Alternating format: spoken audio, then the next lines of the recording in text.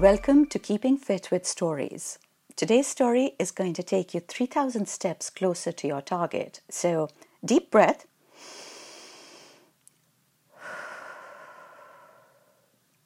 And let's begin. He escapes from prison, but only so that he can be recaptured, because he wants a longer jail sentence. Yes, I'm talking about Charles Sobhraj, aka the Serpent. Now, depending on how old you are, you may or may not have heard of him, but in the 1970s, Charles Sobhraj was the most well-known name in the world of crime. He was the first truly international criminal who had been jailed for crimes across the world. But it wasn't because he had been jailed across the world that made him famous. Rather, because he had broken out of all of those jails. 8 jails in 8 countries, which is why he was called the Serpent. And his other equally dramatic nickname was the Bikini Killer, because of the number of his victims who had been found floating in swimming pools, brutally murdered, wearing nothing but a bikini.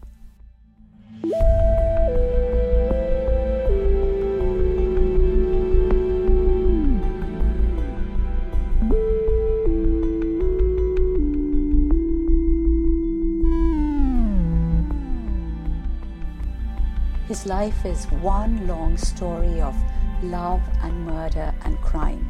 Sobhraj was a killer, he was a gangster, he was a smuggler, a jewel thief, a criminal, a wanted man across continents. But he was also the smoothest operator. He was suave and charming and utterly irresistible, with women falling all over him all the time, even though most of the women connected with him generally came to a gruesome and bloody end. And yet, the line of women just never stopped. Even while he was locked up in prison, there are reports of how women would line up for conjugal visits. Conjugal visit is if your husband or wife is in prison. As the spouse, you can get permission to occasionally spend the night with them. These women were not wives. They were just female fans who had read about his exploits in newspapers and were ready to put up with the filthy conditions of jail just to be able to say that they had slept with Charles Sobhraj. Makes him possibly the only convicted man in the world to have had so many women in prison with the permission of the jail authorities, because it seemed that no one could ever say no to him for anything. You know, Charles was born with possibly every disadvantage. No money, no home, not even a nationality. But he had something that most people never manage to acquire, no matter how long they live. It's something that money just can't buy. He had this charisma, this power over people. He had an ability to make them do anything for him. And so, as I said, in spite of his crimes, in spite of his reputation, in spite of all his jailbreaks, no one seemed to be able to say no to him for anything. And I'm not just talking about the women. Hardened cops, worldly solicitors, cold-blooded criminals have all fallen under his spell at some time or other, all to their own downfall. And yet, every turn of his career left the world speechless. Even when they were expecting it, it left everyone dumbfounded. And so, my lovelies, come walk with me as I tell you the story of a man they called the Serpent. Today's story has been scripted by broadcaster and journalist Yasser Usman. April 1944. Charles Sobhraj is born in Vietnam, the illegitimate child of an Indian man and a Vietnamese woman. His father is not interested in them, and so his mother marries a young Frenchman, and Charles moves with his new family to France. And it is here, while other kids of his age are complaining about going to school and trying to get out or doing homework, that Charles begins his life of crime.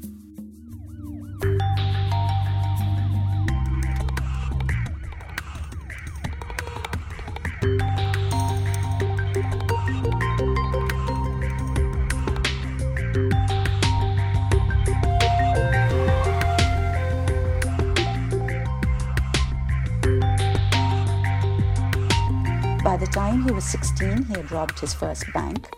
By 19, he was in his first adult prison. And by the time he was 25, he had made his first jailbreak.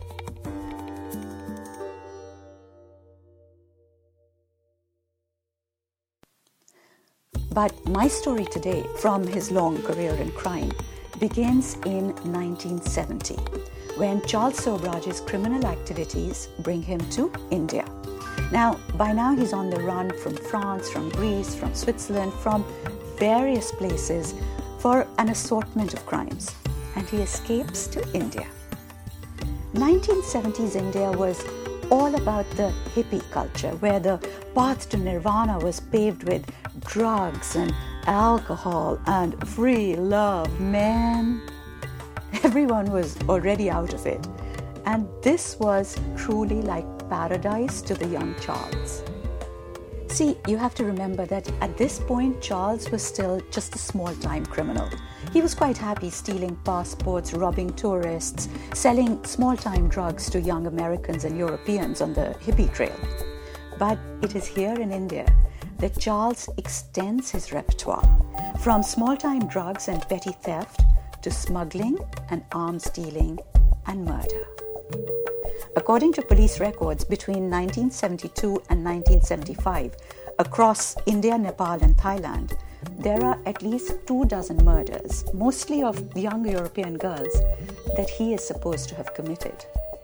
He was so charming that he never had any difficulty getting close to the girls. Actually, they were more than eager to be with him. And then it was like a pattern. He would become friendly with them, supply them with drugs, and then kill them. Although he didn't call it killing, of course. He called it cleaning. He was cleaning up.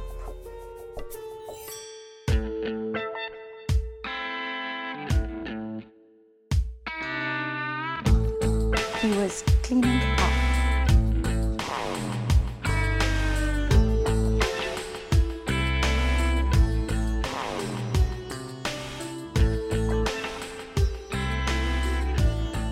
His first murder victim was a young American designer called Teresa Knowlton.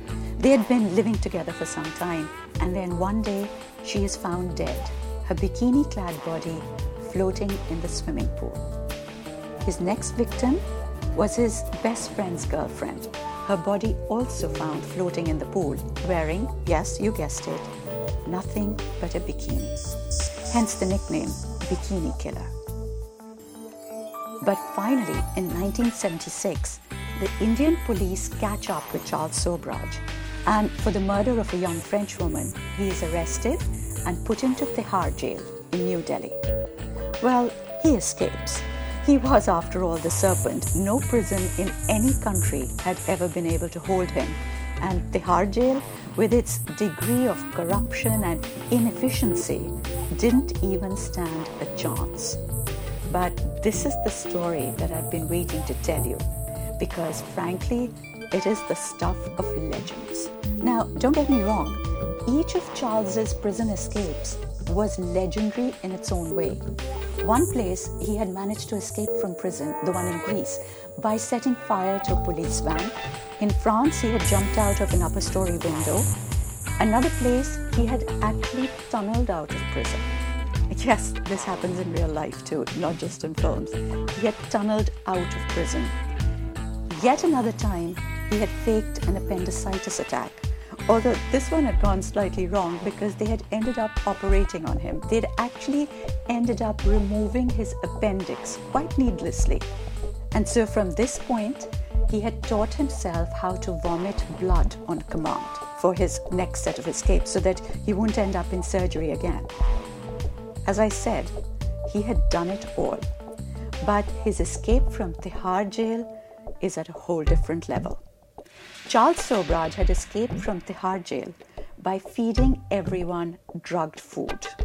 Tihar jail, only the highest security jail in India, only the most overcrowded jail in India. And yet, he manages to drug everyone and make a break for it. Apparently, Sobraj had been promising everyone a party for his birthday. and he had organized with his accomplice David Hall to deliver the food to the jail, doctored with sleeping pills. According to police records, David Hall had used 820 sleeping pills for the job, of a drug called Lapros, which he had carefully dissolved in water and then painstakingly injected into every tiny bit of the food, every grape, every barfi, every little thing, so that no matter how much or how little someone ate, the sleeping pills would still have the same effect on them. But you know what always strikes me about this story? Charles Sobraj's charisma. Because in spite of his reputation, in spite of everything that he's done, in spite of the fact that he's known to be manipulative and untrustworthy, no one even questioned the food that he had ordered. It was all brought in with the permission of the prison authorities. No one checked it in any way, and everyone shared in it. The story goes that Sobraj literally watched everybody fall asleep. Guards, wardens, inmates, everyone. And then, calmly taking the keys out of a sleeping guard's pocket, he had unlocked his cell and let himself out.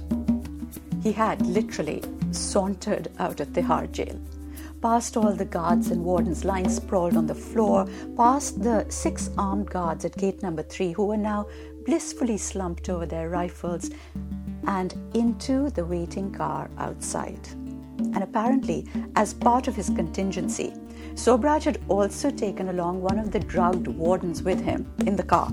He'd propped him up on the passenger seat and put one of his arms across the open window so that just in case anyone spotted the car leaving from a distance, they would simply think that it was official business. Can you just imagine the fallout from this? Can you imagine the chaos? Oh, and by the way, do you know who was in charge of Tihar jail at the time of this escape? Kiran Bedi. Now, for anyone out there who doesn't know who Kiran Bedi is, Kiran Bedi is a legend of Indian law enforcement. She was the first woman to become a police officer in India in the face of a huge amount of opposition, because the fact that she was a woman was bad enough, but her biggest flaw was that she was fanatically incorruptible. She was totally incorruptible in a very corrupt police force. And so she had been given a series of what is known as punishment postings to teach her a lesson. But she had applied herself to each of these jobs with such literal-minded zeal that she'd ended up becoming a national hero instead. Her bosses, who thoroughly disliked her, discovered that now she couldn't be gotten rid of. The only thing that they could do was to make her life more difficult. And so Kiran Bedi was appointed chief of Tihar jail. You know, Tihar jail in the 1970s was possibly the worst jail in India, which is saying something. It had staggering levels of violence, of corruption, and of prisoner deaths. But Kiran Bedi had flipped this into a PR triumph as well. She had turned the jail into a sort of rehab ashram with a compulsory program of meditation and yoga and vocational training for all inmates. And she had been so successful with this that the Clinton administration had invited her to Washington, to the White House, to advise them on prison reforms. She was a tour de force.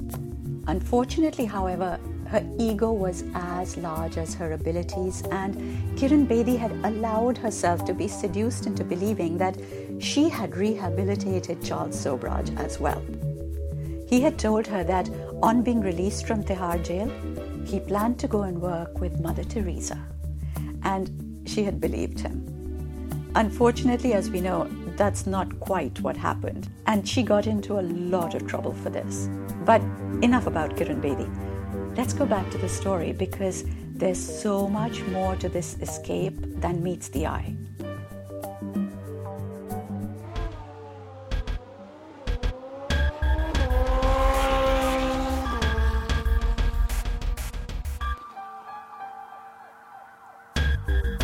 Charles Sobraj escapes from Tihar jail. But after escaping, instead of laying low and hiding, Charles goes off to Goa, where he makes himself as conspicuous as possible, whizzing around the island on a motorbike, and not just any motorbike, a bright pink one, wearing ridiculous disguises that were calculated to draw more attention to him than to conceal him.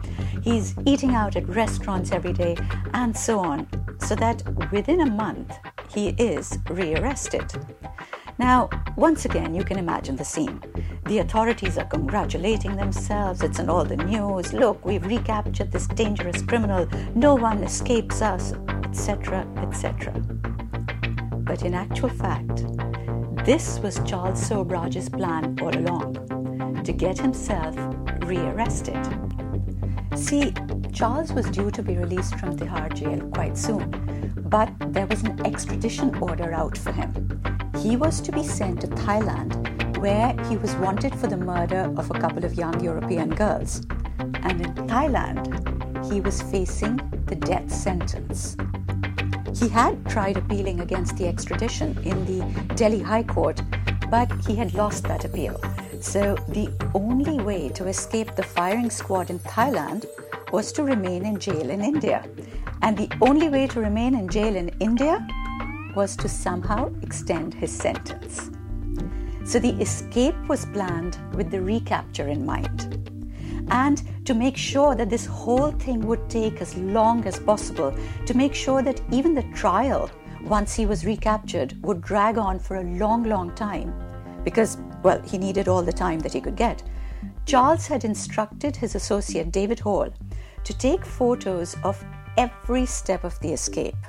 The pistol they had carried, every time they switched from a car to a train, each restaurant they stopped at, every waiter who served them, everything. Because everything that is photographed can be produced in evidence, and if it is produced into evidence, it has to be tracked down and corroborated by investigators. It can take years. And Charles was absolutely right. It took more than 8 years to compile all of the evidence dossiers against him, and another 3 years for all the testimonies to be heard. And by the time it was all over, the statute of limitations on his Thailand extradition warrant had expired. Smart guy. But of course, his story isn't over yet. Just a couple of years later, Sobrarge once again ends up in jail, this time in Nepal, for the murder of a young American woman called Connie Jo Bresnik. And this time, he is given a life sentence. Okay, time for a quick stretch as you get ready for the next twist in Charles Sobrarge's story, because just as you think you've heard it all, well, you'll see.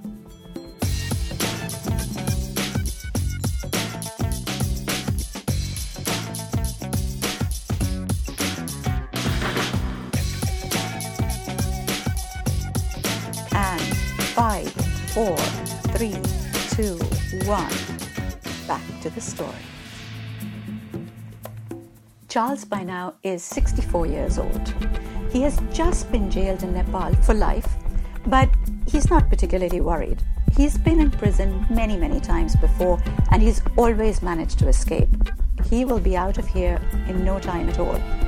As a matter of fact, he's gone around boasting already that he could smuggle an elephant out of Nepal right under their noses and they wouldn't be any the wiser. Their prison was certainly not going to hold him.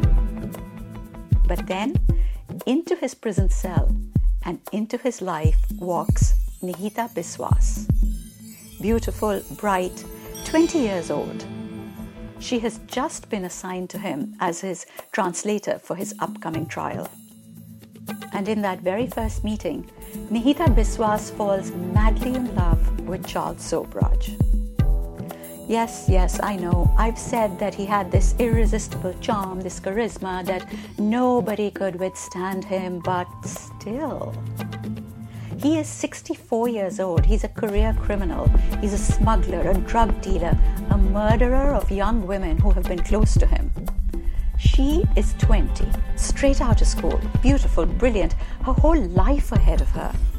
I mean, what did she see in him? And when I say she falls madly in love with him, it's not just one of those passing fancies. She falls so deeply in love with him that she marries him. You know, Nihita had once told The Telegraph in an interview that for her, it had been love at first sight. She said, "We shook hands with each other and he was so polite, so charming.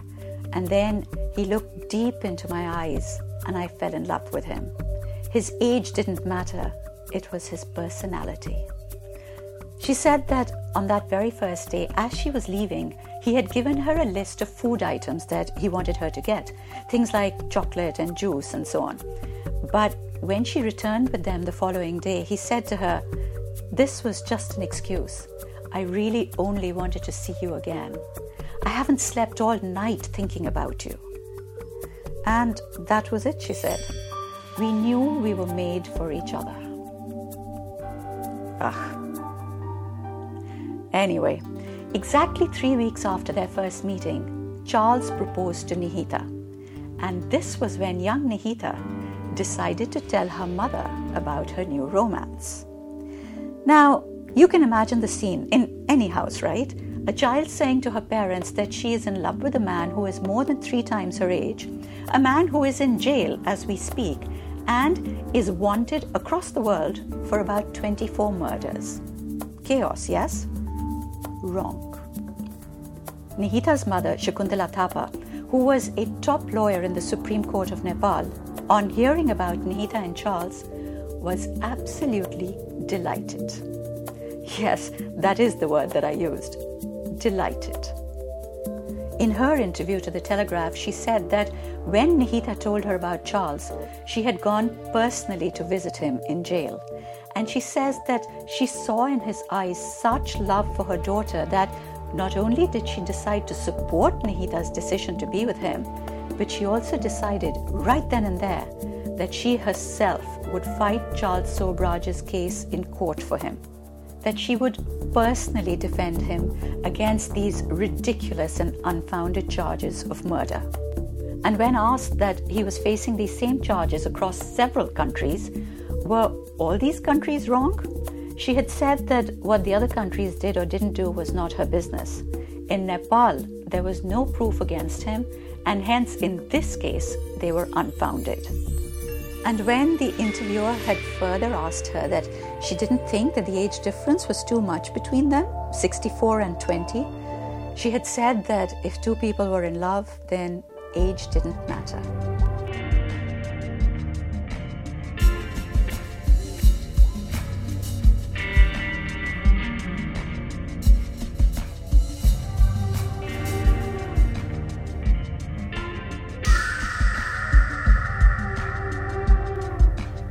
It really was most bizarre. Both mother and daughter had defended Charles with all of their might, so much so that both of them even got sent to jail at one point during the trial because they had defended him so strongly. According to reports, when Charles's appeal was turned down, they had both lost it completely. They had yelled in court, they'd abused the judges, they had generally been so obstructive that they were punished for contempt of court. And it was actually quite a severe sentence. They were fined, they were given a jail sentence, and Mrs. Thapa was forbidden from standing for judgeship at any future date. But even that hadn't changed the way that they felt about him. You know, Nihita got asked all the time that Charles was in prison accused of murdering a young girl, that he'd been accused of murdering many young girls who had been in love with him. Wasn't she frightened? Wasn't she worried that he might try and harm her in some way as well? Nihita, however, was convinced that Charles was innocent and sweet and genuine. You know, she'd even gone on television on a program called Bigg Boss, which is like an Indian version of Big Brother, to convince the world of his innocence. Unfortunately, that hadn't gone so well, and she was the first one to be evicted from the house, but nothing had discouraged Nihita from fighting his cause. I sometimes think it's worth wondering just what kind of magic this man must have had. Charles and Nihita were married on the 9th of October 2008 on the festival of Bada Dashmi. In Nepal, the Bada Dashmi festival is considered very auspicious for marriages. Lots of weddings take place on that day. Charles and Nihita had also picked that day for their wedding. The ceremony had taken place in prison. It was a simple affair. In the press photos, you could see that the bride was wearing jeans and a pink top, and Charles had worn his familiar cap, his beret. The conditions in the central jail in Kathmandu were pretty awful, so conjugal visits were not possible. Nihita couldn't spend the night with him, but she was not worried. Nihita was convinced that very soon Charles's sentence would be overturned and they would be together forever.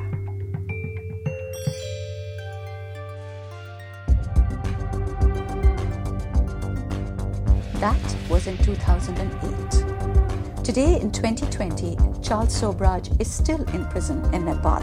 For the very first time in his life, he hasn't managed to escape. The serpent has not been able to slither out. All of his appeals have been turned down. He's now 76 years old. He's not well at all. He's had cancer, he's had an open heart surgery, and he had requested to be released on compassionate grounds. But that appeal was turned down as well. So he is still in prison. And Nihita? Well, the marriage was never consummated, and she's not allowed to visit him that often either now. Because, you see, she was suspected of supplying him with illegal mobile phones, which apparently Charles had used to order a hit on another inmate. So her visits have been curtailed as well. But visits or no visits, she insists that she still loves him and will wait for him as long as is necessary.